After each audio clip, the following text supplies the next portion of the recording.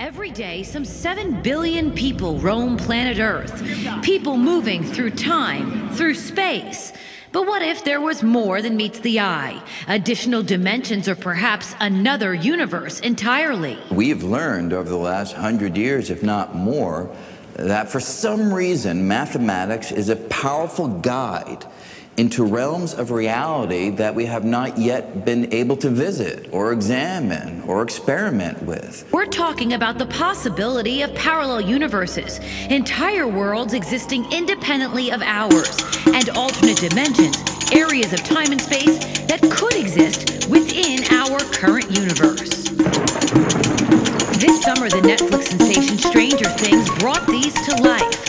A little boy named Will Byers caught in a parallel universe, the world of the Upside Down.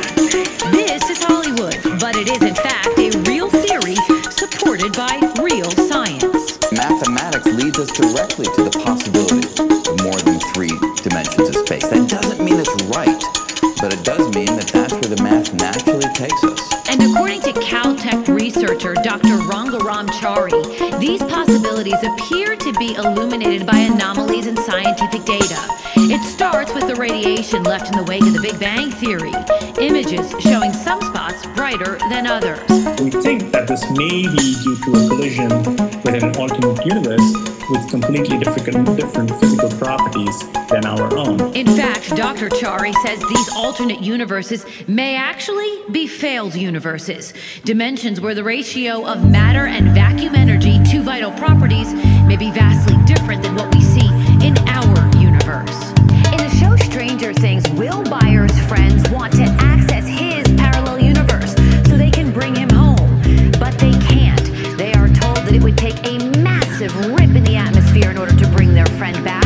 It's part of a theory that's put forth by Columbia physicist Professor Brian Greene. So imagine that I have a tightrope wire, right? It's really skinny and really long. And if you're looking at that from far away, it will look like a straight line. You won't be able to see that there's actually a circular dimension that wraps around the wire because your eyes just are insensitive to it from too far away. If you had a little ant or a little flea or a little worm going across the surface of the wire, though, it's so small that it can not only walk along the wire, the ant or the flea can walk around the wire. It can directly access that curled up part of the surface that you missed from your distant vantage point. Now maybe that's true not just of an object in the universe, but of space itself, right? So the big dimensions that we inhabit, they're the obvious ones, like the horizontal extent of the tightrope. But just like the rope has curled up dimension wrapped around it, maybe space has curled up dimensions wrapped all around us that we are unaware of. The fascination with parallel universes and alternate dimensions stretches 100 years or more. Newton, Einstein, and those who followed worked long and hard to determine what lies beyond the mathematics and if those worlds can be accessed. The reality still a ways off, but these physicists believe there is reason to persist. There is some evidence in the data that our knowledge of physics is incomplete, and alternate universes are an elegant solution to that problem. The math does suggest that there could be other realms that would be similar to ours in which life could exist.